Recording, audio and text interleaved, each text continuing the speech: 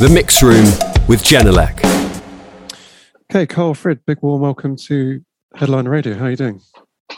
I'm fine, thank you. Yeah, good. Are you in? So you're in Stockholm today, I presume? Yes, I'm in Stockholm at the moment. Exactly. Are you at home right. rather than your studio? I understand. Yes. I had to leave early today, but I have my studio at the Södermalm together with my brother Per Frid. We have a studio called Frid and Frid. Yeah. So how Stockholm been? I don't think I've spoken to any Swedish musicians over the last sort of 2 years, and I'm obviously asking people less and less about COVID. But how's things been in Sweden and Stockholm in particular recently? You mean because of COVID, or just in general? Yeah, well, particularly as we are sort of moving beyond COVID. Well, I think I think it's good. I mean, things are really opening up. Has been doing so for a while. I've been to a lot of concerts. I've been playing at concerts as well, it's great. I mean, things are picking up again, and Stockholm is a really nice, creative place to be at. There are a lot of talented musicians and composers, and we have a really nice music scene, I think. I've been able to go to, to see my soccer team as well. With a lot of, I think it's the same thing everywhere. I mean, COVID-19 still exists, but I think a majority of the Swedes are vaccinated, it doesn't seem to be that. I mean, it feels like we're out of it right now, which is great, and I will finally be able to travel. This year it's actually going to be a Cannes Film Festival without a lot of restrictions and masks and stuff. So I'm going to go there in a couple of weeks, and before that, I'm actually going to LA for the Pleasure premiere next week. I'm really looking for. I mean, it's kind of it's kind of new because you've been kind of isolated, and you get, in a sense, like socially handicapped after a while. Yeah.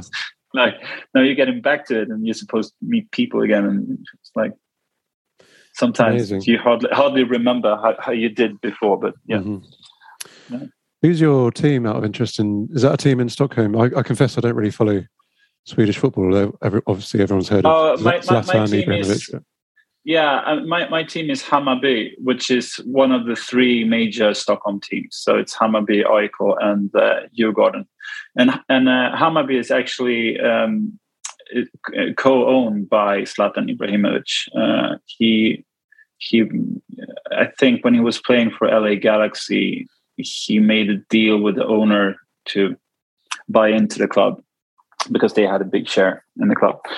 And for that, his team, Malmö, started hating him. Oh, really? But it's kind of normal with Zlatan Ibrahimovic. Either you love him or you hate him, or you do both, I guess. I always enjoyed him very much as a player. And I think he's always, in a sense, been himself, which I think is fairly unique sometimes, especially in the sports world. I guess he's like Cristiano Ronaldo. He's such a character, and I guess some people can't relate to him because they seem like such flawless human beings. They never seem to do anything wrong, ever. Yeah, but of course, I mean, Zlatan says a lot of crazy stuff sometimes. But but it's and he can be a bit controversial. But I also like that about him, that he doesn't, try to,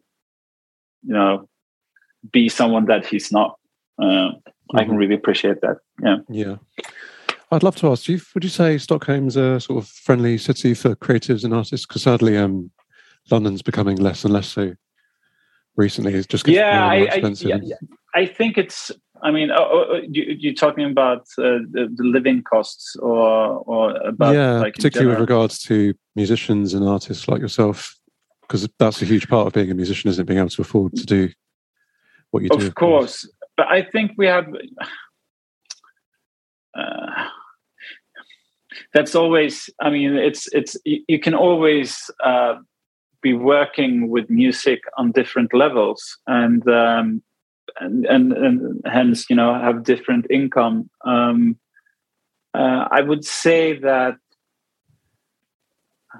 they're fairly. I mean, I would say it's a pretty good place to be. I mean, of course, now there's more inflation and everything is more expensive, and I mean, the last 2 years, set aside. I mean, they've been horrendous for most musicians, but we had quite good system here. Trying to give scholarships and stuff to sort of compensate for that loss of income, which was great, I think, for artists, for both musicians and artists and filmmakers as well.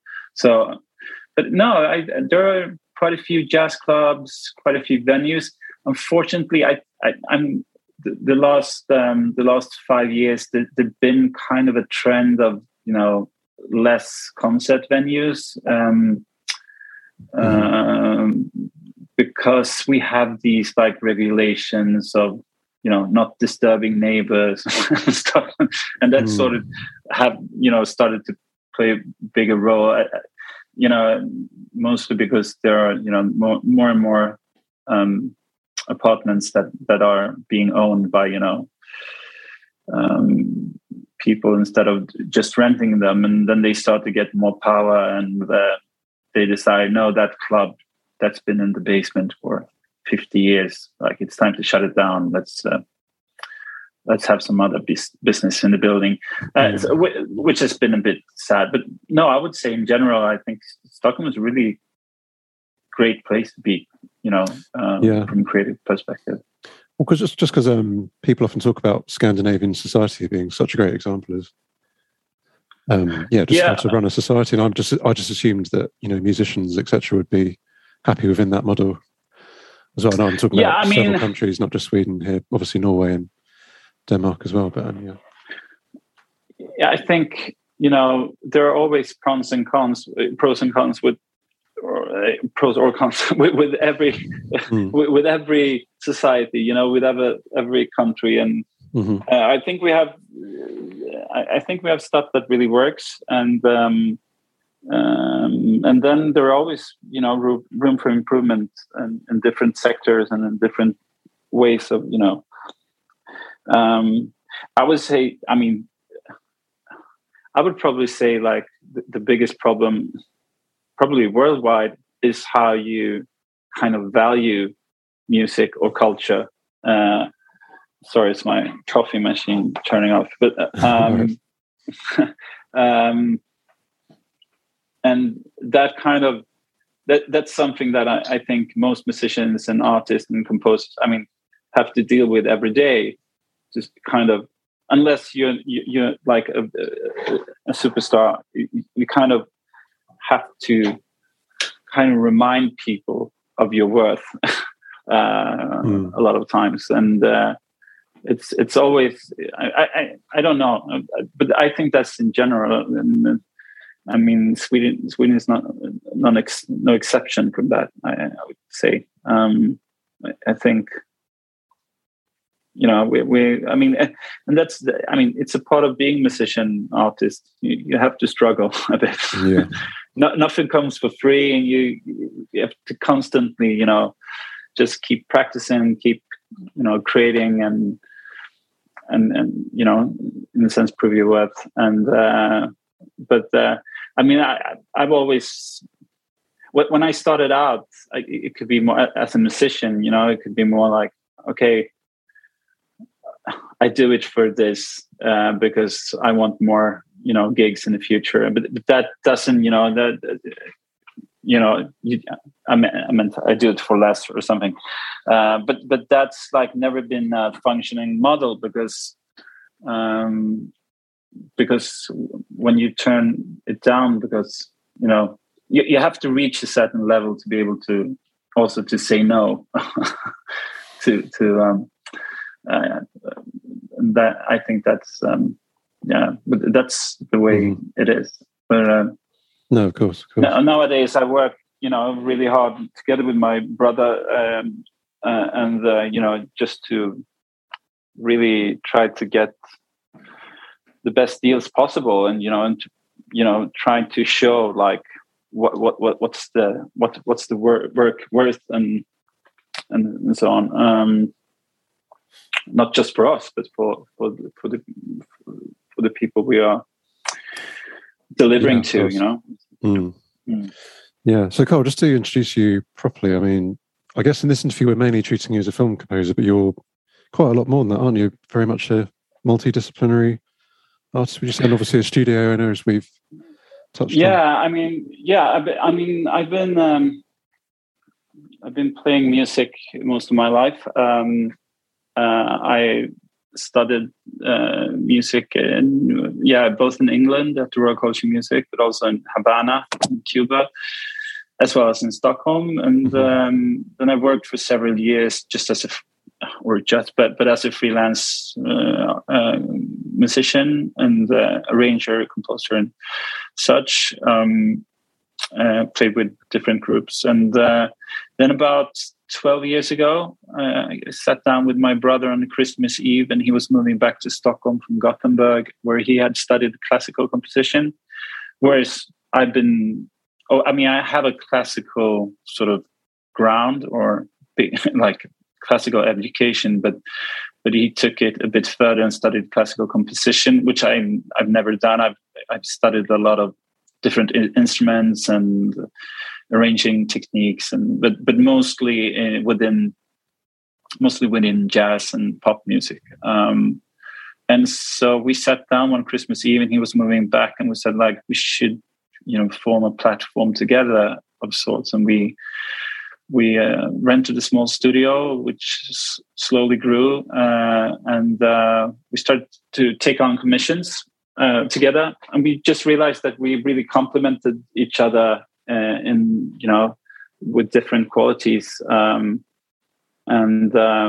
we had a lot of fun. We still have a lot of fun, and so I mean, for the past 12 years, I think we've written the score for like 25 films or something, and as well as several TV series, and as well as other works, and my brother is still composing, on commission for different orchestras, and I play with various groups and artists whenever I get a chance and whenever I have the time, in a sense, nowadays. And it's everything from klezmer, Jewish festive music, and to I have a salsa band where I'm a member of a salsa band. We've been playing for 20 years, and we tour all parts of Europe and the world. So I write music for that, and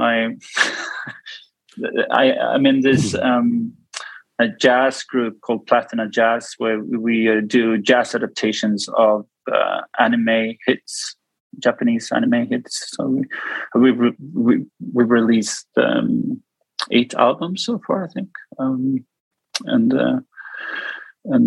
normally we go once a year to Japan on tour, but now it's been quiet for 2 years. But yeah, so I did a little bit of everything, and then I write arrangements for different artists, and I produce for different artists. And I think what's been appealing for me, and what's been really fun with writing music for film, is that I sort of get to write in a lot of different genres, and kind of always being able to push myself further, develop more, as well as getting to use all the different skills, in a sense that I build up during the years. And so I think it's no score is like the other. And in this instance, with Pleasure, I did it myself, not together with my brother, like I normally do, because he was tied up in another project with a commission for symphony orchestra, and I was really wanted to do this film. I thought, like, when I saw the first cut, I was like blown away of the take that Ninja, the director, did take, and this female gaze, like by using the female gaze, sort of exposing the male gaze and the patriarchal structures in society, which I thought was genius. And sorry, I just kept on talking here. I don't know if I answered your question. No, totally. It's always better when people give really short answers, and I'm trying to drag more info. How was your experience at the Royal College of Music in London? Because I'm just quite jealous, really. You've got the Royal Albert Hall right next to you, and I had a friend who did the film music masters there, and we were going to the Albert Hall for a concert, and he like snuck me into the canteen for some cheap dinner before we went in. I just remember thinking this must be really cool. At the RCM, or at the I mean, I was only there for a year. I was planning on being there for 4 years, and I was there as a classical trombone player. I had the most fun year, like one of the most fun years of my life, and met tons of beautiful people and really talented musicians. But I think for me, it was a bit too conservative in a way. Because I think, and that's part of me as a musician. I've always had like a really broad taste in music, and I've always been curious in different genres, and I never really wanted to limit myself to only do one thing, if you know what I mean. I think when I started, playing music and really decided on that I wanted to do it for the rest of my life, when I was, a teenager, I had both this vision of myself, being classical, like virtuose trombone soloist, as well as being a jazz musician, playing in, smoky jazz clubs in Manhattan, as well as, playing in a grunge band and, being the lead singer in that. And I did all these different kind of projects. And then when I started at Royal College of Music, I had all that kind of expectation of life that I want to do. And it was, but with Royal College of Music was really, set into, training me to become a classical, like, orchestra player. And that was like really, and I tried to fight against that for a year. And, try to do as many other stuff as possible, play as much jazz, and, but I think just as an example, the teachers were great, and I have a lot of, stuff in my library in the back of my head that I learned during that year. And, but it was also kind of really strict in a way that didn't really suit me. It was dress codes for the concerts. There was signs in some of the pianos in the rehearsing rooms stating like not to be used for jazz music. And in that sense, I felt after that year that when I went home that summer, I was thinking, I'm going to go back in the fall. But then I started, dreaming of sort of an alternative to that. And I was really set on, I had this romantic idea that I wanted to go to Brazil and study bossa nova and samba and stuff. But I couldn't find a way into it. I couldn't find a good school. I didn't, when I was trying to research it. But then some friends of mine had just been to Cuba for a year in Havana and studied at the not the Royal College, but the conservatory in Havana, and they were like really thrilled about it. And another friend of mine was going, and he's percussion player. And I didn't know anything about Cuban music, but I was really into that adventure of like, just letting go everything that was familiar and just try something new. So I took a sabbatical from the Royal College of Music and went to Havana. And that was probably the most fun year of my life. And I learned so much there as well, not just, about music, but about life in general, I would say. I went there. I didn't know, I didn't know a word of Spanish, but, you have to learn. But it was great. So, and then when I got back, I was like, am I returning to Royal College of Music? No, I don't think so. And then I studied at the Royal College of Music in Stockholm instead, in the jazz program, and which I think suited me very, very, very well as well. Yeah, I can't imagine that being a problem. Is it because it's in like the poshest part of London and so like steeped in tradition and everything? And yeah, but I think it's kind of those ancient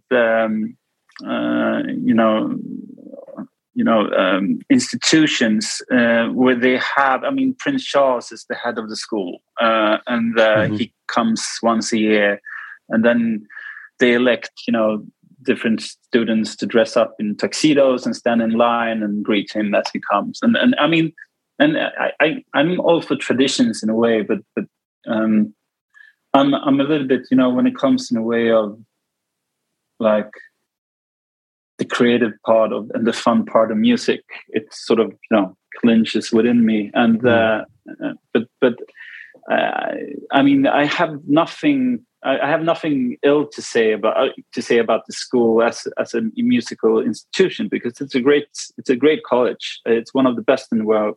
The teachers are great, the students are great. It's more about kind of the structure around it that sort of took away some of the fun for me. And for me, music should foremost be fun.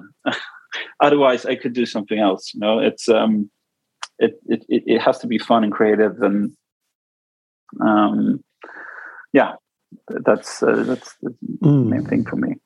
But I know from my friend doing the film music masters, they'd have Hans Zimmer and Michael Price, people like that, coming in to talk to the people in the course. And these are not composers who just want to recreate Mozart and Bach on the big screen, do they? They obviously draw influences from rock and pop and jazz and everything. So it's interesting, isn't it? Yeah, I mean, I remember when I went. I mean, I think we always take different paths in life, of course. And I mean, at the time when I was at the Royal College of Music, I wasn't even thinking in the lines of like me one day composing film scores. I could really appreciate a good film score. And I remember having a friend in the same dormitory, like in the same hall as me, and he was studying film music. And I sat in, and I actually did. I mean, I remember him doing some of his assignments, and he was scoring like Mickey Mousing, Mickey Mouse. And I remember it was really fun playing, and it was really fun, sitting there and watching the screen and all these different techniques. And he was a really cool guy and really talented. And I remember, and he was also so into film music, and was like it was really inspiring, just sitting with him. But I mean, I didn't realize that I wanted to, doing film music until I was finished with all my studies, and in a sense, and then I was like, yeah, but do I need to enroll to film score? Do I have all the tools that it takes? And in a sense, I believe that, I mean, making music isn't always about the education you have or you have gotten. it's how you kind of use it to create. I mean, it's been a lot of learning by doing, but I think that's maybe one of the best ways to go about it also. No, of course. So breaking into film scoring, how did that come about? I'm presuming you started off doing Swedish films, perhaps? Maybe I'm just assuming. I started up actually doing some like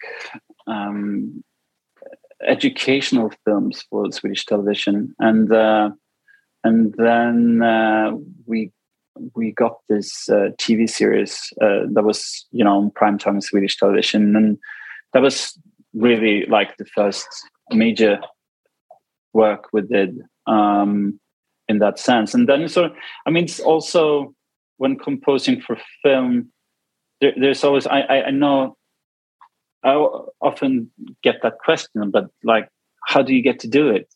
Who should you talk to? And it's always, about getting that foot into the door. And then, and every time you do it, you try to do the best you can and try to have good relations, with the creators. And I think that's how it started. We started off doing one thing, and then that thing led to another, and then this editor contacted us about some films, and we did that. And then another producer that we knew was doing like a Finnish co-production, and we did that film.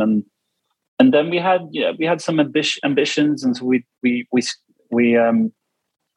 contacted some. We always went to Cannes Film Festival as well to get to know people, and I think that's the most important. No one's going to give you a job unless they know who you are, or and so I think that's really important to meet people. And I mean, as musicians or especially composers, you sit in your studio, you're kind of in your cave all the time. You have to get out of it and meet people. And I think, after a while, you have done so much, and some things you're really proud of, and some things you're like, looking back, we could have done this better, or I could have done that better. But I think that's that's the way it works. You always have stuff that you feel you can improve, and but I think in a sense that we got to know more and more people, and people saw the work we did, and were liked what we did. And so but that's how it started, really, that we just formed the studio, and we started talking like what do we want to do, and we were like the film music. And we had this friend who was doing these educational films, and then that led to another thing, and here we are today, in a sense. Yeah, I mean, that's the classic thing, not being able to handpick projects so early in your career. But I'd love to hear about what were your kind of favorite early projects, the ones that you felt really set you up for, because obviously we're going to talk about you working on the film Pleasure. I'd love to hear which ones you felt were the most important films, or whichever projects. Of the early work we did. Well, I would say we did Concrete Night. It's a Finnish film. It's a really beautiful film. And the score for that one is like really minimal. We haven't released that soundtrack. It's basically just two violins, and they are using various techniques, playing them, like blowing air into them, but it sat very well with it's filmed in black and white CinemaScope, and it's like the cinematography is like beautiful work, and it was like and the sound was also great. So it's almost like the music and the sound are just intertwined. You couldn't always tell what was music or just sound design. But that's a film I'm quite proud of. Then we did these like Crimes of Passion films, and I got to do a lot of jazz for that. The jazz music I'm still really happy about. Then, but that was 6 films, like 6 feature films as a series, and some of them were really were fairly good, and some of them weren't that exceptional. What more? Yeah, we did this documentary in 2017, Citizen Shine, that were also nominated for a Guldbagge, which is the Swedish equivalent to the Oscars, I would say. And that was also kind of a jazzy score, which I'm proud of. No, amazing. Yeah. Carl, so Pleasure looks like such an incredible project. How did that come about in the first place? I'm sure you're sort of biting their arms off wanting to do the project, I'm assuming, because it looks incredible. No, I mean, I heard about this project pretty early on, and I was like, oh, that sounds like a fun project. But and I've worked with some of the producers before, but we never really got the question. But we got it quite late in the process. They were, I think they had troubles deciding what direction they wanted to go musically, and then the producers. I know Ninja just briefly from before, having met her around in the film business, mingling at parties, etc.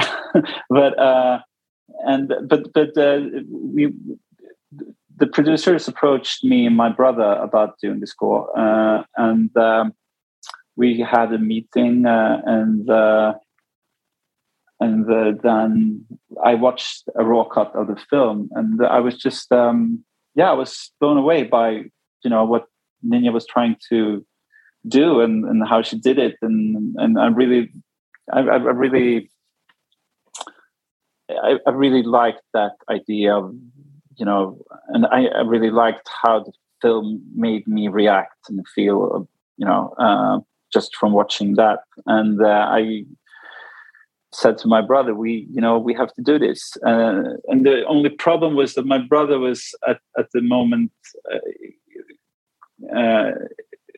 he was commissioned to do an orchestral, symphony orchestra piece, and he had a deadline, and it really didn't suit his schedule, and so we decided that I would do it by myself. I mean, of course, my brother was always there, as a ball plank, and I had a lot of conversations with him as well, but I was, the one composing the music and talking to Ninja about, trying to build that universe, like the sonic universe for the film. That's how it came about, I would say. Yeah. So do you usually co-compose with your brother, and sadly you weren't able to on this occasion? Yeah. How was that? Did that feel like uncharted waters? Yeah, it felt like uncharted waters, but it felt like a really a good challenge for me. I really like working in teams, and I think if you're scoring for film, I mean, you're already working within a big team, making film. But I always felt, that, and maybe that's because I'm basically a jazz musician at heart, and I always like when things bounces back. For me, just sitting composing by myself and trying things out myself, and you can always come to these moments of doubt when you're like, is this good? What am I doing here? Is this? But I mean, I could still, I could still lend my brother's ear and for that as well. But for me, it was like really something, special with doing it on my own, and it became my own baby in a sense, and making those creative decisions. And in a sense, it made me a bit more free, I think, than when you're in a team as well.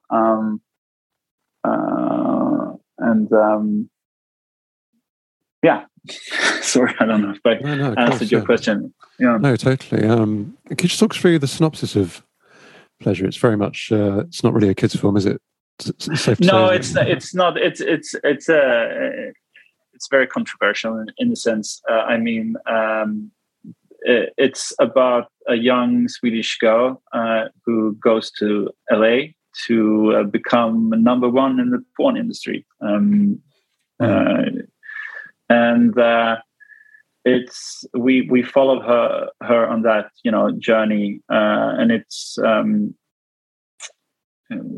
in a sense she's a bit naive, and it's almost like a boxing film in a sense, like Rocky or something. Like she's training and she's learning and she makes her mistakes, and then she gets herself into situations that are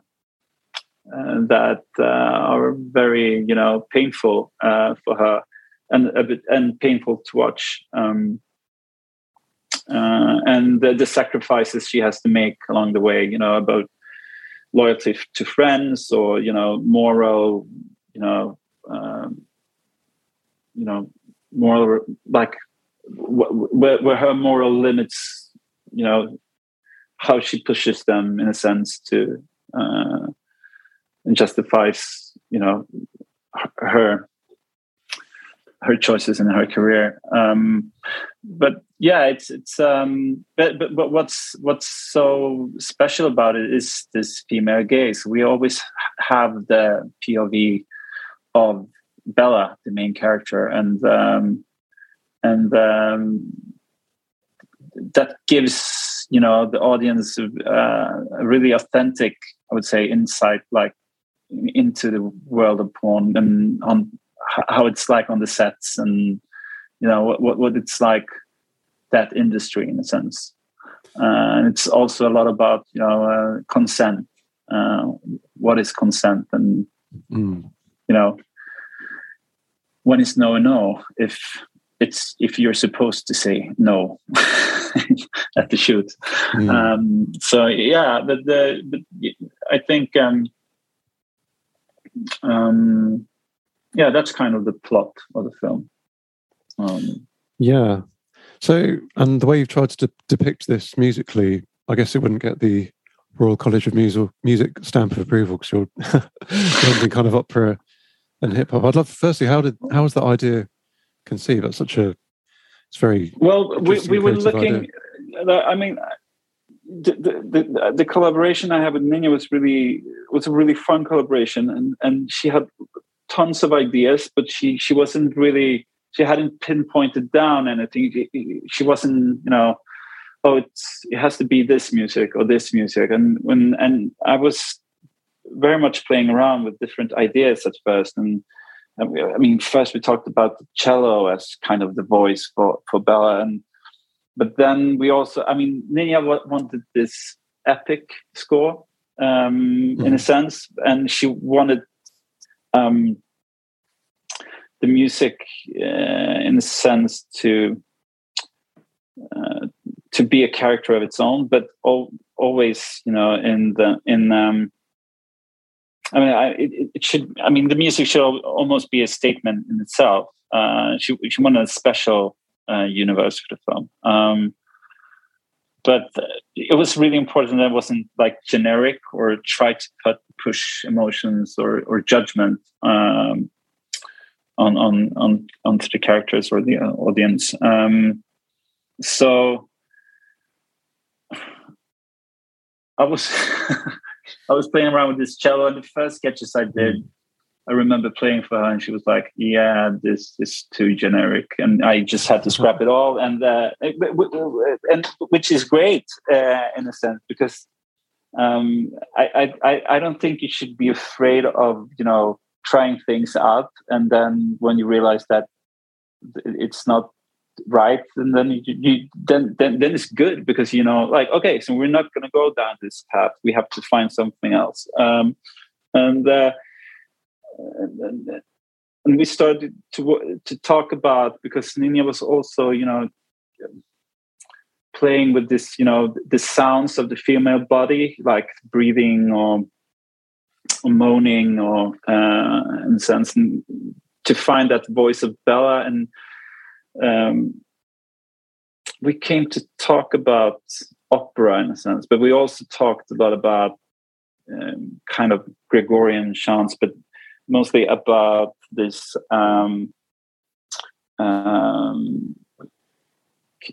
must have been 13th century maybe composer Hildegard von Bingen, who did these did this music for non-choirs in a sense. So it's like very sacred, and that was also like something we talked about a lot, was this, the harlot versus the Madonna, having to have those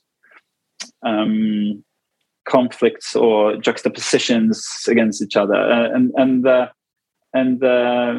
so I called this opera vocalist Caroline Gentele, that I've worked with before, like on other projects, and she came in and we tried out a bunch of different stuff, and I played it for Ninja, and she was like, "Yeah, this is exactly it." And I just tried, what would happen if I,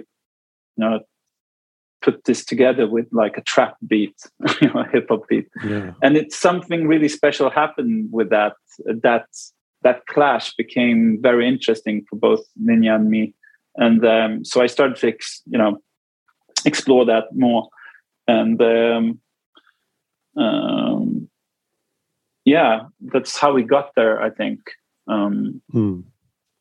So in terms of the film, how did you execute that idea? Because I'm guessing there are moments in the film where the music can be more at the forefront. You can have the big soprano vocals and rapping, but I'm guessing that the film also called for the more kind of underscoring background kind of moments as well. And that's what's so special with the film, in a sense, also because it has so many layers, and Ninja wanted to say so much with each scene. Sometimes I was like sitting with her and saying, "Yeah, but you want to say this and this and this and this, and maybe you could choose like two things," and let's hope that the audience gets the rest, because. But then it was also very important not to have a judgmental music or something that pushed emotions, but rather just something that was within Bella, in a sense,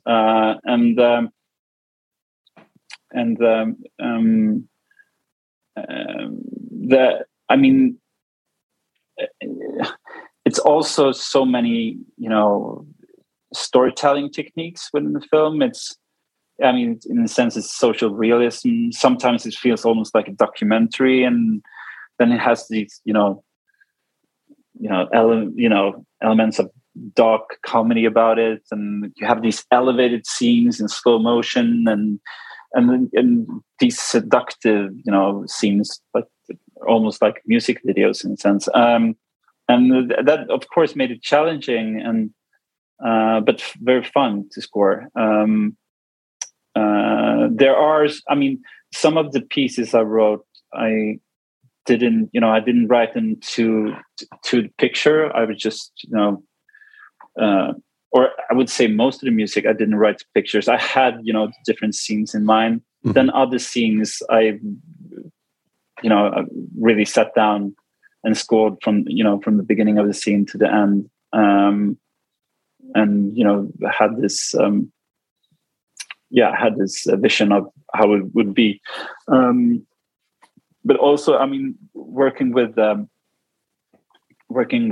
Caroline Gentele was such a treat, because she's like one of these rare classical musicians that also she has a really open mind, and she has a very good ear, and she can improvise and rather than working with sheet music, I could just sing for her what she should sing, and then I could just layer it, and then we could I could build it. I could use her as an instrument, as if I would play it myself in a sense.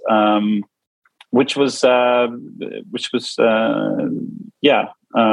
think that's a big part of like how the score came to be as it is.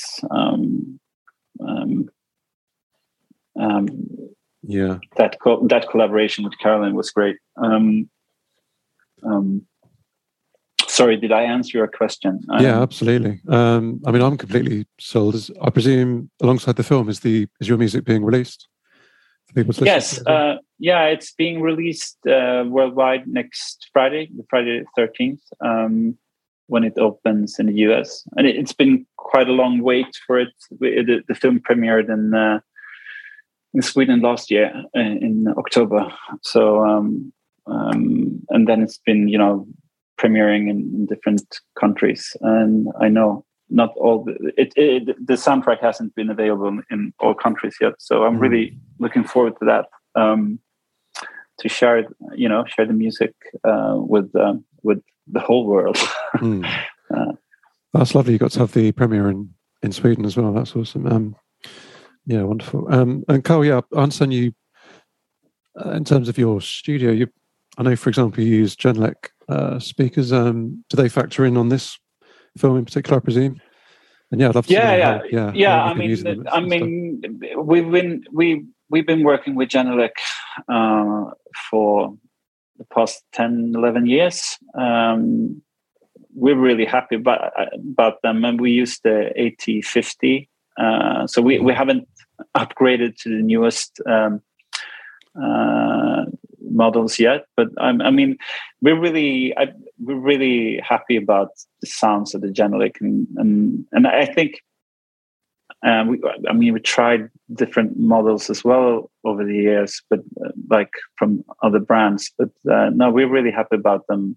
I think they're very direct, and they have a clarity that I really appreciate when working with film music, because you need to sort of be able to hear all the nuances when you're working. And I mean, even if you're playing loud or you're playing, really, doing stuff that's really, what do you say? Really subtle in the sense that they I think they're great, Genelec. And I think also, I mean, we normally, or we recently had a renovation in the studio, and so we had to borrow another studio, and I was working with a different pair of monitors, and it was really hard working like that, because you get used to you get used to what the reference of how things sound, and I really like Genelec in that sense, that they're very accurate and direct, and yeah. I mean, have you had a chance to compare them to other speakers much in your career? And it sounds like they're very much your favorite brand as it stands. Yeah, for sure. Yeah, I mean, but I think that also what I was saying. I mean, you could probably fall in love with other brands as well, and I think it's also a matter of like when you're working every day, and you have your set of tools, you sort of get used to those tools. It's the same thing as playing an instrument, I would say. Like you could play on someone else's instrument and it would probably sound fine, okay, but it wouldn't be, you wouldn't have the same sensation like when working with it. Like it would feel like, oh, this something is different here or here, and I think for me, working with film music, and I need all these nuances, and I need them to be correct. I need to know what I'm listening to. I think Genelec is really, really good for that purpose. Yeah, Because I guess the way film music's gone, so many scores are now these absolute orchestral electronic hybrids. Right, so you've got so much low end, bass paired with cellos and double basses, and exactly, you can have like high strings and vocals. So, but do you find, Genelec suits that purpose really well? Do you find?